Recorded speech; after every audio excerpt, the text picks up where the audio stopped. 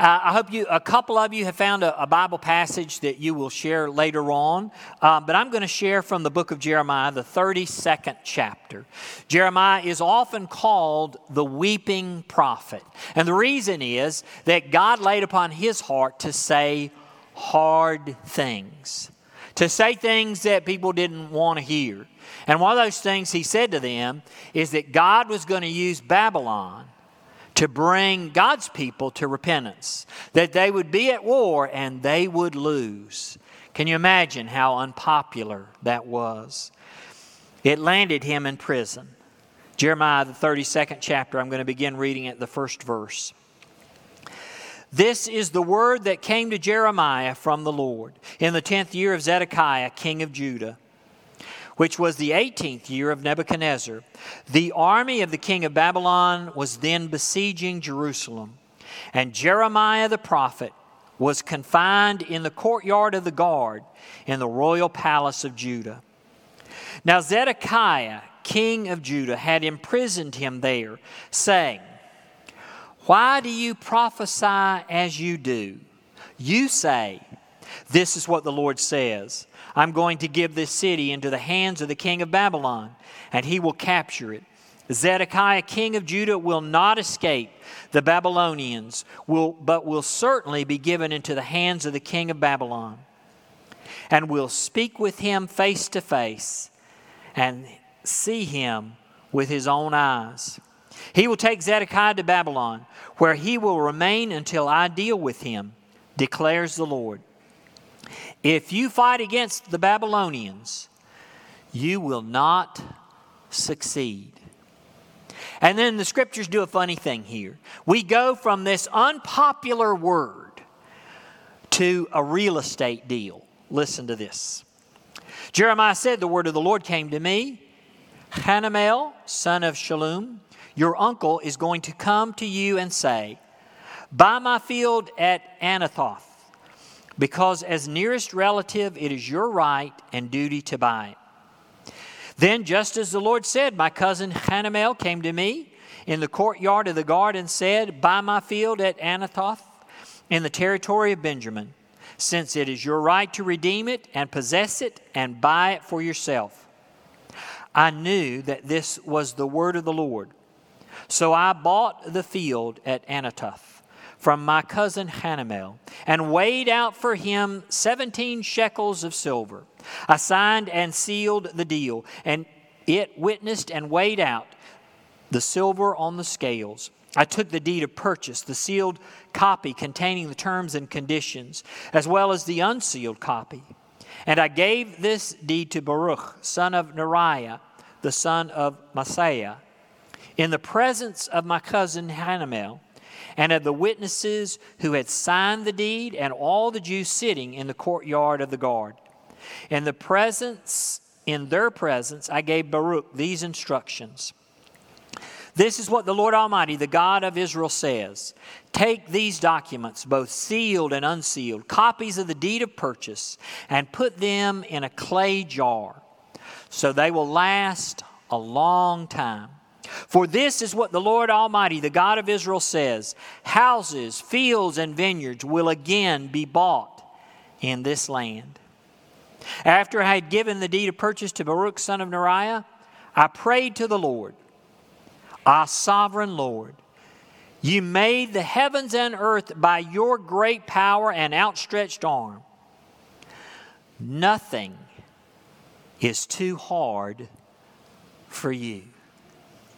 May the Holy Spirit that is moving amongst us break through any wall we put up, that we would hear from God today. In Jesus' name we pray. And all God's people said, amen.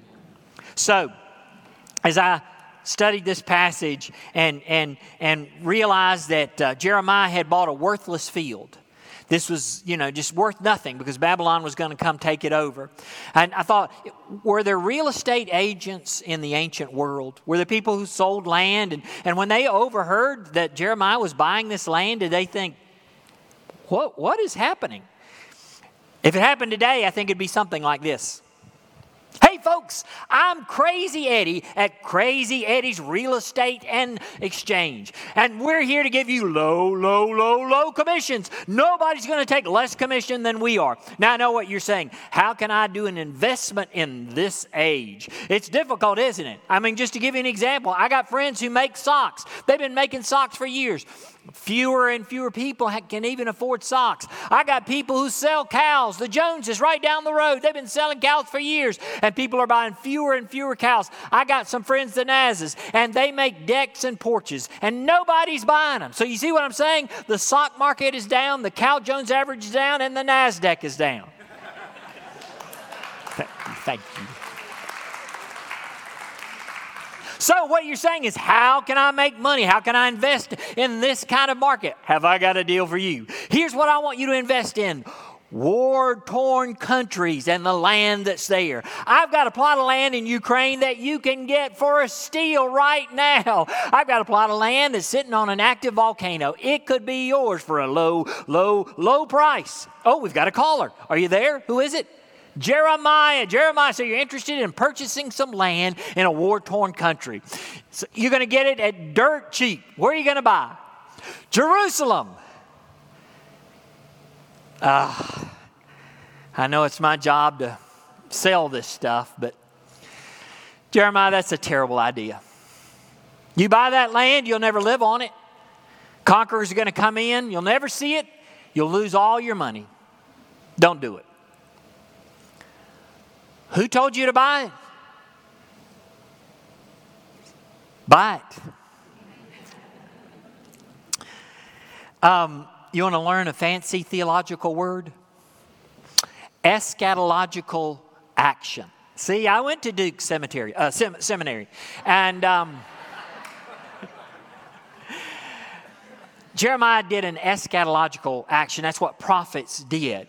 Not only did they speak the word of God, but they lived the word of God. So by buying this piece of land that would soon be overtaken by the enemy, what Jeremiah was doing was not living in the present reality, but living in God's future promise. And that is a beautiful thing to be able to do, that our lives not be based on what's happening around us or what family we come from or what struggles we are, but to live today in the promises God has for us tomorrow. I want to get to that. I want to get to that beautiful tree, but before we get to there, we got to get to the point that God spoke to Jeremiah. And God spoke to Jeremiah in a surprising way and asking him to do a surprising thing. And I want to say to you that God is still speaking to his people. Now, I asked some of you if you had a Bible verse that you could share. And so I'm going to try to see if somebody raised their hand, just one Bible verse. Say it as loud as you can out there. Anybody got one before I call on Kim? Anybody? Yes, please. Weeping may endure for a night, but joy comes in the morning. Psalm 30. Did anybody look up Jeremiah 1:5? I don't know what it is and I want to know. Yes, please. Before I formed you in the womb, I knew you. Before you were born, I sanctified you. I ordained you a prophet to the nation. Amen, amen. Can I get one more? Anybody got one verse? Yes, please, right there.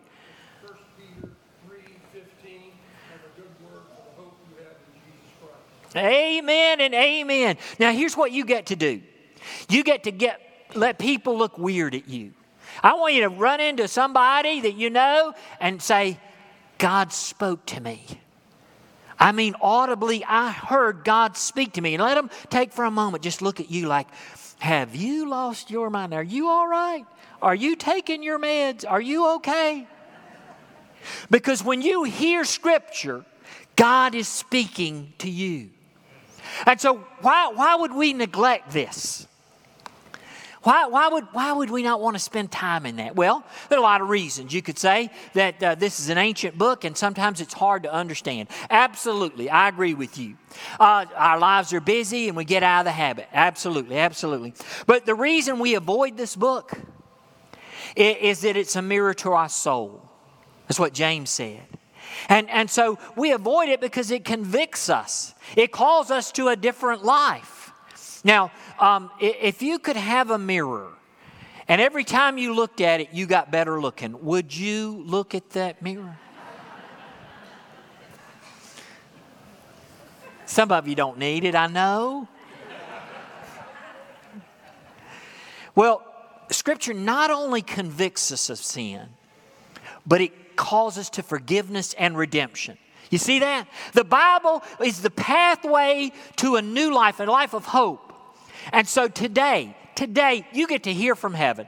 I don't know about you. Have there been times in my life I just wish God would speak to me? And there have been times in my life that I cried out that very thing. And I promise you that across this world, there's somebody who just wishes God would speak to them. And you and I, as the Bible becomes a part of our life, as we allow the Word of God to speak to us, we can remind people God is still speaking in power and might. And one of those verses you might need to hear later in life. This week it might come back to your mind. Not only does God speak through Scripture, but God speaks through people. And I heard a preacher say one time that if you cannot listen to your Christian brother or sister, you probably won't listen to the Holy Spirit. One of my favorite stories in the Bible is Moses' father-in-law Jethro gave him advice. He was overwhelmed, and people were coming to him all day to solve problems.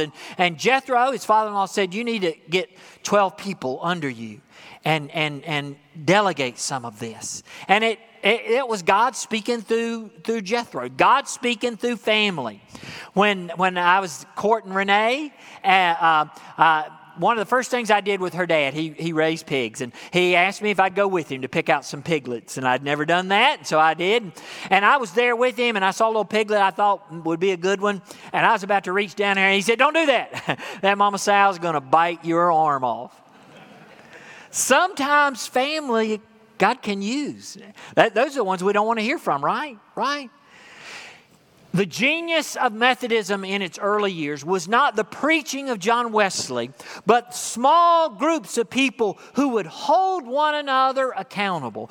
Do you have that in your life? You got some people in your life who you study the Scripture with, who help you see it in a new light. You got anybody that loves you enough to say, how's your prayer life? You got anybody who loves you enough to call you to use your gifts and graces to serve God?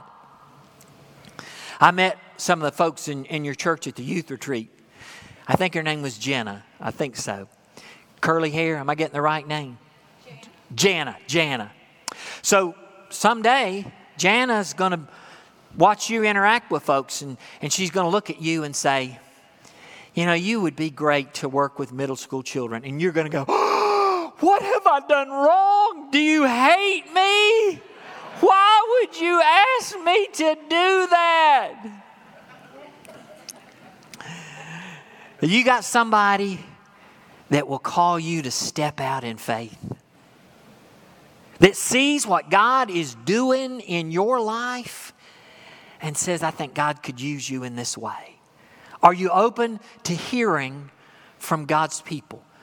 Because if you can't hear from God's people, you may not be hearing from the Holy Spirit. I love what Carolyn Moore said to our youth this past weekend. She's reminded us, though, God does speak through our friends, our family, our neighbors. God speaks to us through strangers sometimes, but it's never in contradiction to the Word of God. You and I, that's how we can know the truth. Because if it contradicts the Word of God, it isn't from God. Can I tell you a story that I can't remember if I told a couple years back? When I was in college, my friend Scott's dad was a prisoner of war. And he remained in captivity almost longer than anybody in Vietnam. And I got to meet him. And he opened up and he told us a story that they put him in the tiniest little cage, a cage you'd put a dog in, and I mean a tiny dog. And they left him there for a long time.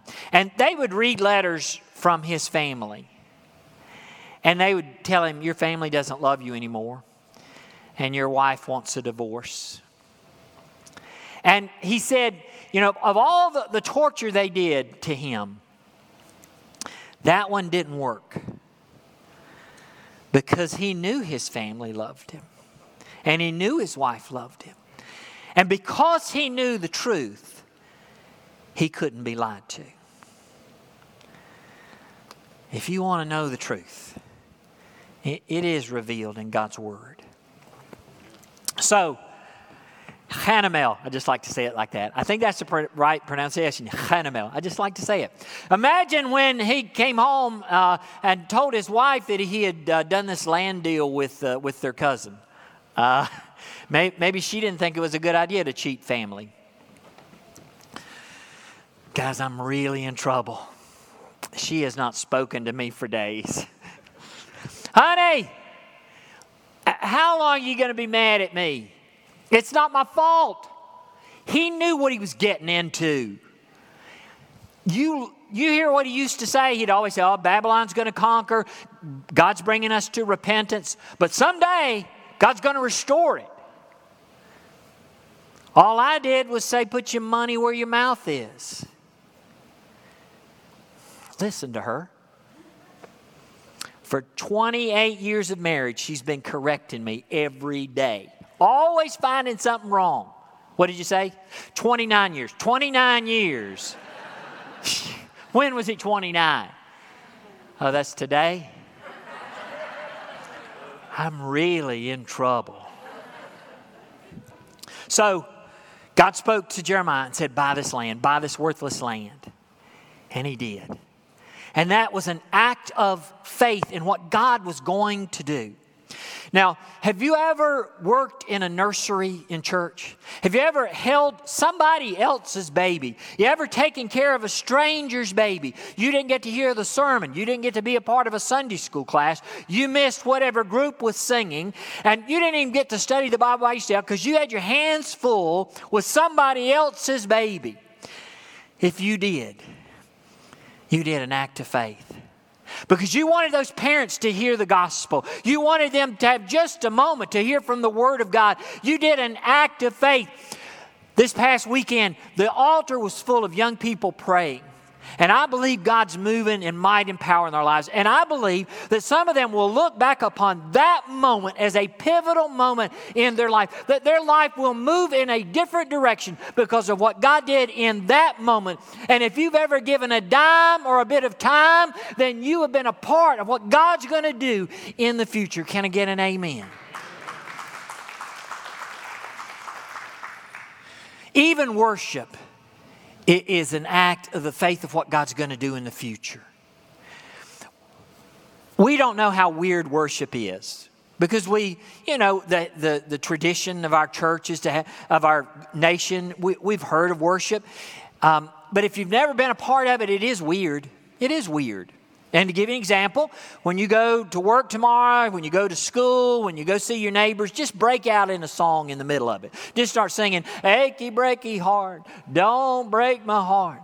We don't do that. We don't break out into a song, right? That's weird. The reason we do it here is there are some truths so great that words aren't enough. The knowledge that Christ loves us, has redeemed us, is calling us to a new life is so good that words aren't enough. You just got to break out in song. You just got to shout it. It is too good. To open up the Scriptures is an act of faith.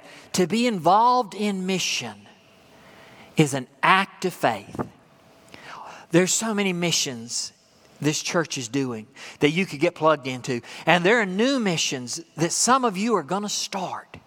And you don't have all the answers and you don't know everything you're supposed to do, but God has laid upon your heart.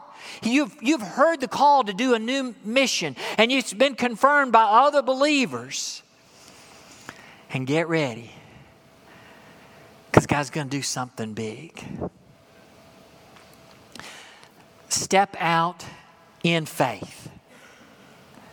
That's not blind faith. It's a direction God's leading you, but it is a little beyond you, a little more than you're comfortable with. Now, can I say that when our gifts and graces meets God's calling, that's the sweet spot. If you love to lead worship, and you get to lead worship, isn't that sweet? Isn't that sweet? If you love to do a Bible study and you get to do a Bible, oh, that's the sweet spot. I pray that for your life, that sweet spot. But occasionally, There's some times that God calls you to do something you don't have any gifts or any inclination, but there's a great need, and you're a willing person. Even then, God can do great things. I grew up in a tiny church. On a good Sunday, on a homecoming, we'd have 45, but mainly about 30. And so we needed somebody to lead the youth, and nobody wanted to do it. And we had a couple people volunteer who weren't very good at it. They didn't like youth. They got on their nerves. But they wanted me to know that God could use me. And they walked in obedience. And I hope God blessed them as much as those people who did not like youth blessed me. This was a real estate deal. You see all that? Signed in front of witnesses, copies of documents. When's the last time you sold a piece of property? Renee and I, a couple years ago, sold a house. It was something like this. Just take a moment, just come in here, just have a few documents for you to sign. If you just sign your name right there and put your initials right there, we're almost all done. You turn the page over there, you just sign right here and right here and right here. And if you just read that little part right there and sign there and there and there, and we just need your initials right there. And you wouldn't happen to know your grandmother's maiden name, would you? We're going to need that right there and right there. Well, look at that, Jeremiah. You just purchased a worthless piece of land. People were looking at him, going, what is he doing? If he really believed Babylon was going to conquer, what is he doing? I don't know his facial reaction. I would have loved to have been there. I loved to have been there when they sealed those documents in clay, because I just wondered, did he do this? He knew something, and he shared it. Nothing is impossible for God. Yes, Lord, that's worthy of it. Worthy of praise. Worthy is His name. If you need to write something on your heart, if you need to take home something from this worship service, take that home. Because this week, I want you to remember, nothing is impossible for God. I don't know what you are facing. I don't know what family you have come out of. I don't know what struggles you have. I don't know whether it's addiction or brokenness or depression. I don't know if you have given up. I don't know if you are facing a medical problem. I don't know if you're facing a problem. You've been hanging on to it for a very, very long time. I want you to remember that one verse of Scripture, because God is still speaking, and He is saying to you, nothing is impossible with me.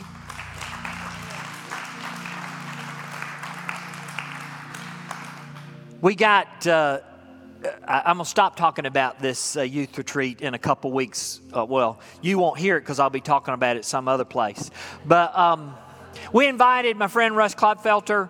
He and I have known one another for a number of years. He has shared with me his ministry, but I'd never got to work with him together.